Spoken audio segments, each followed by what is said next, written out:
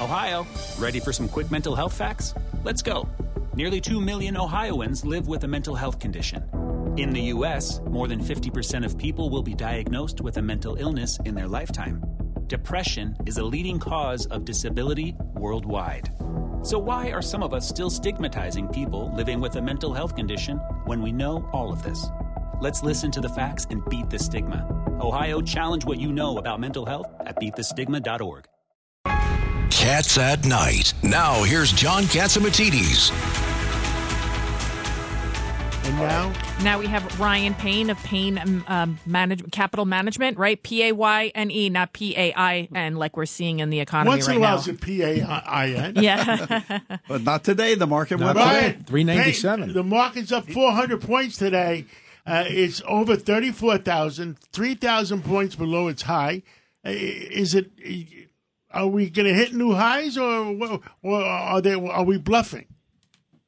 I mean, I hate to be too Pollyannish, but I think we got a good shot at it. I thought even this summer when the market rallied, we were there, and of course we had another sell-off, but we're well below or above those lows now. And it just seems to me like everything you and I have been talking about, John, is inflation inevitably was going to start coming down. And any forward-looking data, and of course the Fed's looking at backwards data, go figure, I don't get it, looks really good. I mean, we had oil under $80 a barrel the other day. It's up a little bit from there right now. If you're looking at, obviously, housing has cooled off tremendously. And if you start looking at just like used car sales, all the things that were really pumping up inflation, they're all coming down precipitously. And that's very good for the economy, hence very good for the stock market. And what do you hear in the oil markets? What is Saudi Arabia doing? There's rumors that they're going to turn it back on again, turn it off again. What have you heard? Well, it sounds like they're being pretty strong in their posture that they aren't going to stop with their cuts. They're going to keep their cuts in place. So the question is it because China again now is on lockdown because of COVID? So it's one or the other. I think maybe because China right now is still restricting their economy, that's probably a bigger reason why oil prices are down. And you probably know better than me on the ground floor, it doesn't seem like we're going to be able to pump that much more oil here in the U.S. But if we could do that, I mean, your thesis has been we could be at like $75 a barrel. And if we're there, I mean, that's phenomenal for the economy. As of right now, my prediction was if President Biden opens up some of the spigots in Alaska, Canada, North America, $65 a barrel. And inflation goes away, and maybe we won't kill the country with high interest rates. So Ryan, Ed Cox. Yes, the Saudis said that they were going to cut production. Did they do that before or after the election? I think they do it probably after the election at this point. I mean, I think at this point they're going to hold off on that. Do you think there's a relationship between that and Khashoggi getting immunity, that a deal was made when the president was in Saudi Arabia? They would announce cuts, but they would do them after the election? 100%. I think that's absolutely the case. And I just don't think Saudi Arabia wants lower oil prices. The profitability that they have on their oil at these prices is outrageous. So I can't see any situation where they really want lower oil prices, and I don't know if you see differently on that. Ryan Payne, Thanksgiving is just 2 days away, right? Today's Wednesday?